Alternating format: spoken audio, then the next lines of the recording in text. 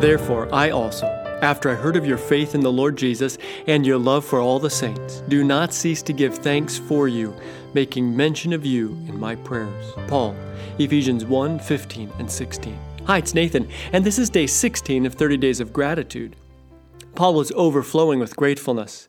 What's fascinating here is that it wasn't because of something he'd received.